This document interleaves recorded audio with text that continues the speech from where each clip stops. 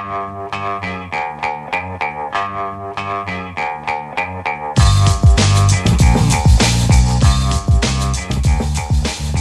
the Brian Lehrer Show on WNYC. Good morning again, everyone. And we have a rare opportunity now to speak with a visiting world leader who is in New York for the UN General Assembly and the Climate Action Summit. It's the President of Ireland, Michael Higgins. He's also been a published poet and a human rights activist. He's got some strong feelings on migration, as all you Irish listeners know the history of that in the United States and elsewhere, on climate protection, on multilateralism versus your country first, insert country name here, nationalism, and on Brexit. And you might have even seen the photo from the climate summit that's gone viral on social media of Higgins, who's 5'3", standing next to Jason Momoa, star of Aquaman, who's 6'3". That's a combined 11.5 feet, though very unevenly distributed, of climate concern. So, President Higgins, it's an honor. Welcome back to WNYC. Thank you very much. I'm delighted to speak to you again, Brian. Yes. And first, who thought of a photo of you and Aquaman would be the hit visual of the Climate Action Summit? What brought the two of you together? Well, we both had been speaking at the Small Island Developing Countries meeting, which was presenting, if you like, an update on where we are, on what was committed to deal with those who are, after all, at the front line of the effects of climate change. So there had been a number of speakers, including the Secretary General of the United Nations, and I had spoken, and the very final speaker was, in fact, actually himself, who was so impressive, and he was wonderful. I think that there was a great authenticity in what he said, and then as we were all packing up to go on to our next meeting, somebody took a photograph, as they do, and there it is. But it was a real privilege to meet him. It's been a very, very good meeting. I think that part of it that has been most moving has been meeting with the people who are at the front line. The Pacific Islanders, where it's rising sea level will wipe out, not only endanger lives, but wipe out whole communities, whole heritage. People will be leaving islands and so forth. And then I think as well, the fact you have to be very, very clear about what one is doing. People respond to disasters that may happen once, but these are areas of recurring disasters where you're threatened again and again. So I thought that those meetings, those two big meetings that we had, the Samoa pathway, which was about responding, if you like, just checking where do we stand.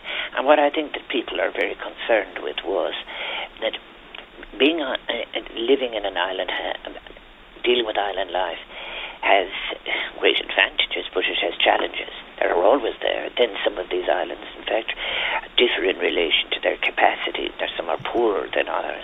And then you get natural disasters.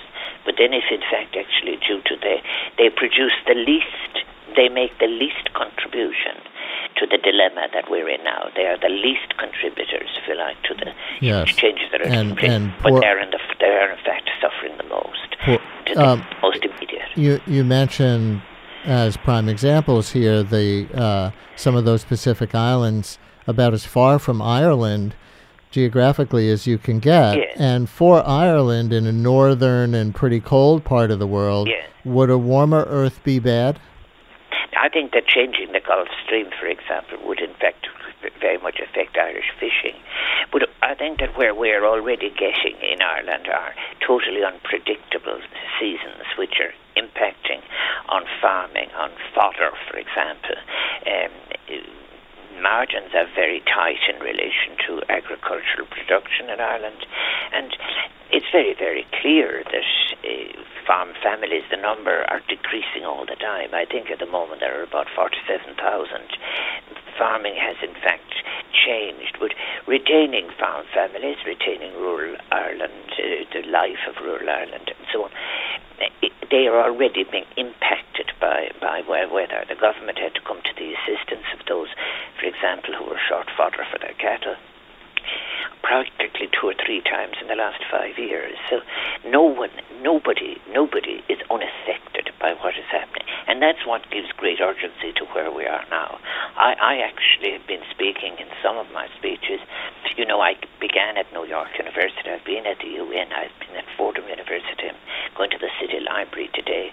I was up in Mineola. But the one thing that strikes me about it is how three things come together. You have climate change, sustainability. That was debated at the UN in 2015. But also you've got growing and deepening inequality. So therefore, that remains there. And then you also, with a huge expansion of global population, that people have to be fed. And then you have a crisis in institutions. So you have a number of crises, as it were, all happening together. So it isn't sufficient anymore, really, to be just concerned on the environment on its own. I really think that those who are, in fact, are concerned at that issue have to combine with those who are interested in unemployment, poverty, exclusion. And then you come on to the next question about it, is that institutions have to re-establish their trust with the people on the street. Because if you don't, you allow a vacuum to emerge, which will be filled by really hate speech and by very, very irresponsible people who, in fact, as it were, operating like predator on those who are affected. My guest, if you're just tuning in, is the President of Ireland, Michael Higgins. And for those of you who are Irish or Irish American or anyone else, we can take a few phone calls for him at 212-433-WNYC, 212-433-9692. The President in town for the UN General Assembly and the Climate Action Summit, and even going to places like Fordham University and Mineola, as he just said, 212-433-9692. And Mr. President, just to clarify briefly for our listeners, President of Ireland is not like President of the United States. Ireland has a parliament with a prime minister who, I think it's accurate to say, functions as head of state. So what's your role in government and politics there? Yes, the President of Ireland is one of the great advantages of my position is you're directly elected by the people. I'm not elected from the Parliament or the Senate. I'm directly elected by the people. So that direct mandate is a very, very important source of independence in the presidency itself. The president is not an executive president, so therefore what you have in a way, what you would call our Parliament, which you would consider the All and Shannon and so forth, they are responsible for policy. They legislate, as it were. So I don't speak on the detail of legislation, but I speak on the big issues. I speak on, for example, the way it happens is that I meet the Taoiseach, Prime Minister, about every 6 weeks. He fills me in. These are confidential. We discuss everything. Maybe 2 or 3 hours. He talks about the meetings, the legislative program, what's coming up, his meetings in Europe, elsewhere. Meanwhile, I have been out and around the country as well, and I tell him, if you like, where I see things are happening, what are the concerns and how these can be communicated, and that's how it works. And that's in our Constitution. It's in Article 28 of our Constitution. The President shall be kept informed of matters national and international. And then there's something else to it as well. You see, I myself have experience at really every elected office in Ireland. I was a mayor, I was a councillor, I was a Choctaw, a member of Parliament, I was a senator, I was a member of the cabinet, so I know how the system works. So it does work, but what it means is that I concentrate, as it were, on the issues that go beyond an electoral period. Remember, the President of Ireland is elected for 7 years. You could expect that you will be dealing with more than one government.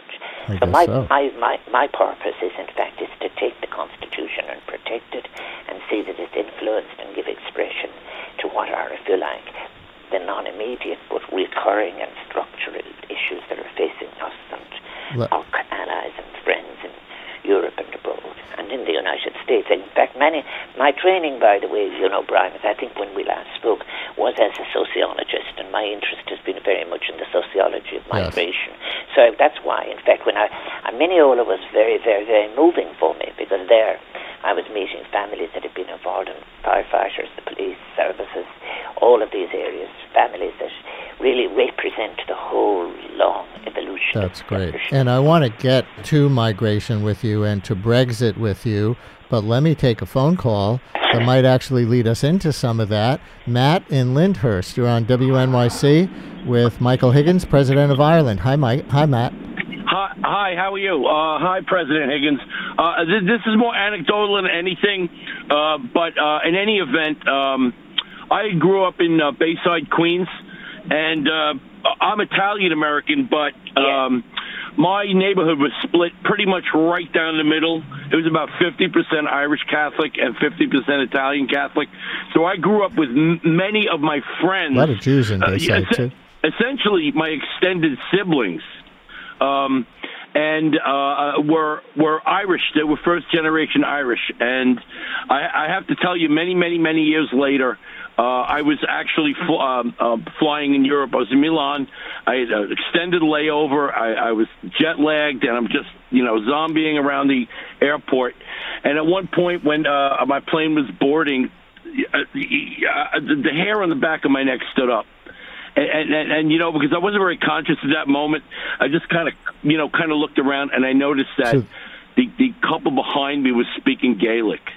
And that was a very, very intense moment. It brought all that love and all that friendship and all those families and all these great people I knew back to me. And, Matt, I'm going to leave it there for time. I really appreciate it. I speak Irish every day. And Bayside, where I also grew up, a lot of Jews there as well, a lot of Asian Americans these days. I know you have strong feelings, Mr. President, on migration policy, and maybe you saw the news that the U.S. will reduce refugee admissions next year to just 18,000. It was in six figures, that is, in the hundreds of thousands a year under President Reagan, about 80,000 at the end of the Obama administration with the Syrian crisis underway. What do you think of the state of the world's refugee situation and the global response to it today? Well, first of all, I think just to deal with one part of it, we have clear legal international obligations that have to be fulfilled by the signatories to the UN Charter. And I think that has to be defended. That's very, very, very important. But what that is being threatened by, I think, is the assault on multilateralism as a concept as well. But if we take what is happening now, there are about, I think, 71 million people who are, last year was the official figure given globally. I think about 62 million of that are actually within countries who are displaced. And I think that in the Irish case, this is one of the points we Irish must never ever forget, is we, between 1815 and 1845, before our Great Famine, 1 million people had left Ireland for the United States. And they were people because there was a rumour that the country was finished after the Act of Union in 1800. And they did quite well. They were able to pay their fare. And then after 1847 and the famine, another 1.5 million left. And they are people who are desperate. And they die, some of them on the boats, crossing, some die waiting to come ashore, and so on. But it is interesting that that huge tsunami of the Irish has meant that by 1901, of all the people born on the island of Ireland, more than half were living abroad. So we have a consciousness about migration. Today, I think really I think about 17% of the people in Ireland were not born in Ireland. The flow is coming the other way. And in all the countries in Europe and the countries that I would be most familiar with really around the world, you wouldn't be able to run your health services.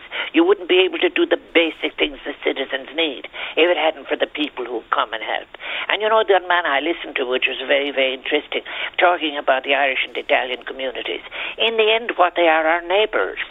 And really, I think those who are, remember, I said very, very clearly, it is incredibly irresponsible of people who are using migrants as scapegoats. I did some work on this myself, and when you look at the figures in our neighbour, for example, the United Kingdom, all the empirical evidence is there, is that incoming migrants have not dislodged jobs from the lowest categories in the United Kingdom. Then let me jump in, Mr. President, for time and ask how you explain the backlash, because Trump supporters in the U.S., Brexit supporters in the U.K., nationalist populists in many countries, and I don't know if also in Ireland, as you were just saying, so many of your, such a large percentage of the population is migrants to Ireland compared to the past. some of the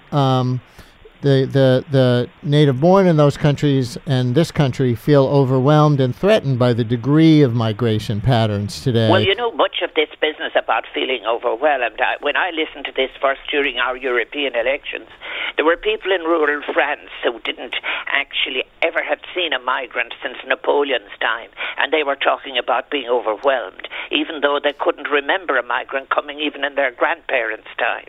We have to be awfully careful about this language. It is not based on fact.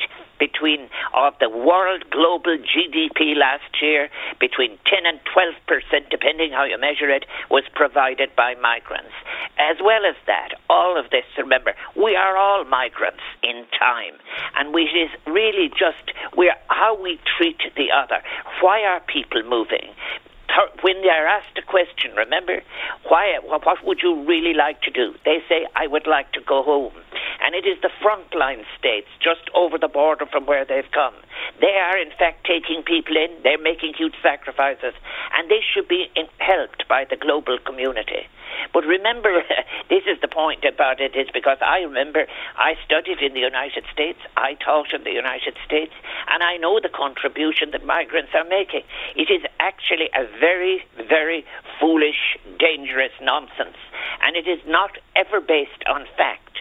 It is based, if you like, on it's being used by people very often to try and invent a rhetoric for some kind of exploitation of fear.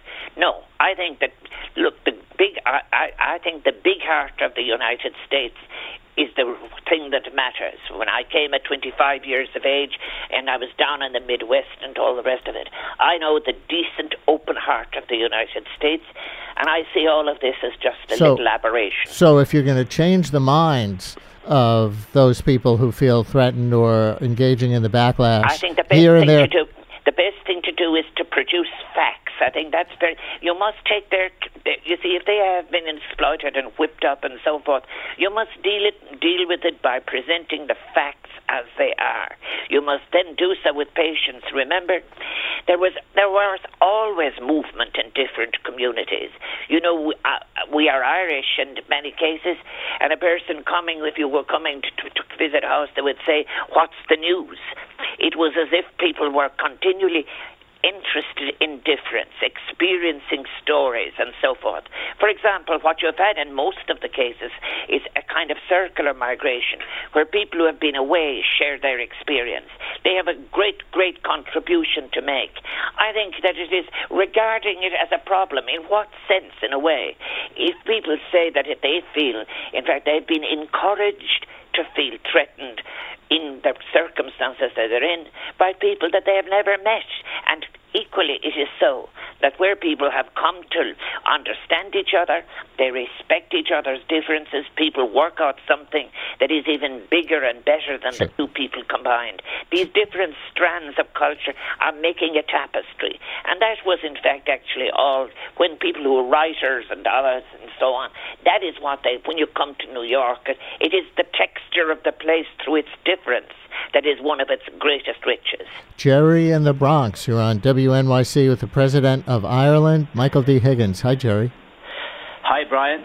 It's my pleasure and honor to speak with the President of Ireland, and indeed with you, Brian. Thank you. My question, Mr. President, is this.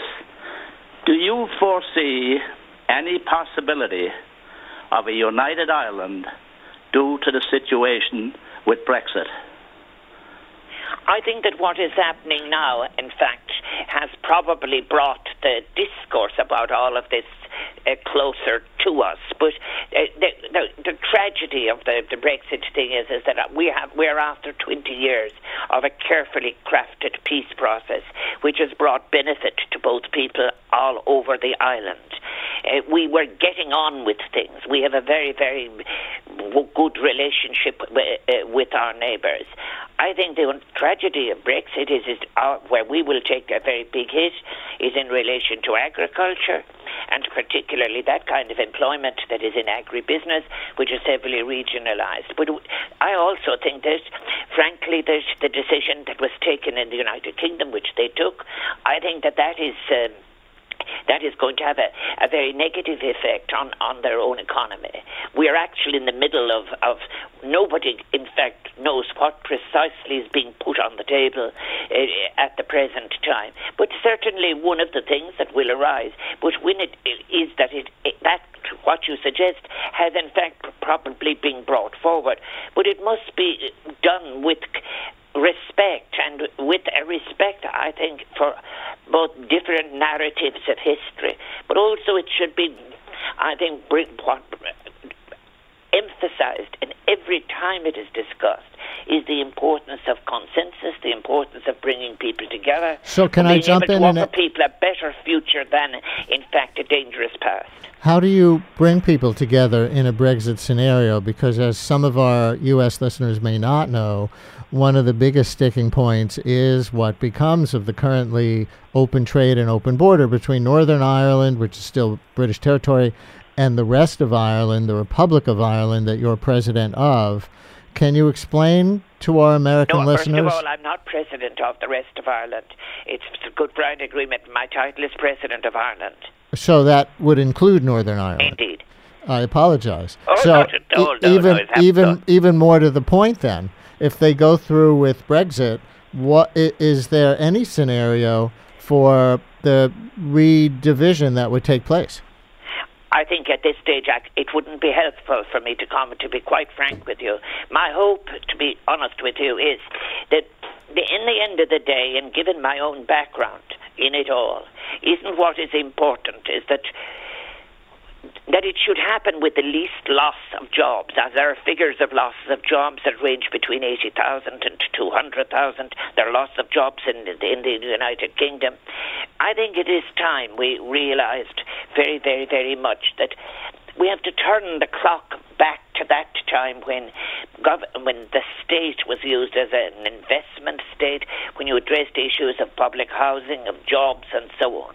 You know, Brian, I began my conversation with you, I said, I'm not happy always in discussing, let us say, climate change or whole questions of sustainability in isolation. It makes me very sad that we have, in fact, actually made such little progress in lifting people out of poverty, that we've made it so difficult for people to acquire an education, decent housing. As well as that, the gross figures when you say that the economy is very strong or this, whatever, the question you must always ask yourself, are you talking about the people's economy? And what has happened? I've spoken about this in a number of this when I was speaking before them. The fact is, you must really test yourself. We have to deal with issues where, in fact, our very planet has been put in danger by an economic model that has deepened inequality, that has threatened institutions, that is eroding multilateralism. And then, as well as that, we have people on the streets, we have people who feel cut off. And these people who are cut off and left in a kind of a vacuum are available for exploitation for those who are irresponsibly using language that we thought had been gone forever, language of hate and division. We must just gird our loins and decide, look, we're going to get to a new place. And getting to a new place will mean, in fact, doing a lot of listening. It will do a lot of understanding, a lot of putting ourselves in the shoes of the other, and even sometimes forgiving. We have time for one more phone call, and since we're getting a call from Dublin, and that doesn't happen here every day, Ellen in Dublin, you're on WNYC with the President of Ireland. Hello, Ellen. Hi, Brian. Thanks for taking my call. I normally live in Manhattan, but I am in Dublin, and I understand that President Higgins is a big supporter of Irish neutrality. So I'm wondering why the Irish government is allowing U.S. military flights to go through Shannon Airport in violation of that neutrality, bringing troops to the Middle East to the wars that caused the refugees he's been talking about, and also about the case of 2 U.S. veterans who did a peaceful protest against those flights in March, and they've been held in Ireland ever since without their passports on very minor charges for a peaceful protest. Yes, I think that your caller will know that these are issues upon when I was a member of Parliament. I spoke and acted very often. I do think we should try that the issue of the two people with whose case I am familiar. It's a matter for government, and I will draw the attention of government to it, but you will appreciate that as President I cannot interfere in the executive decisions of government. Mr. President, it's been an honor to have you back on the show, and you have created great interest and a lot of positive response among our listeners, so we really appreciate you giving us a few minutes while you're in New York. Thank you very, very much. No, my whole message, we must get to a new place, a new paradigm to replace what is failing, and thank you for having me. Míle buíochas, Berbanacht, as we say in Gaelic. Thank you so much. Brian Lehrer on WNYC. New developments even this morning in the impeachment inquiry. We're going to go to a Washington Post correspondent and someone from Lawfare right after this.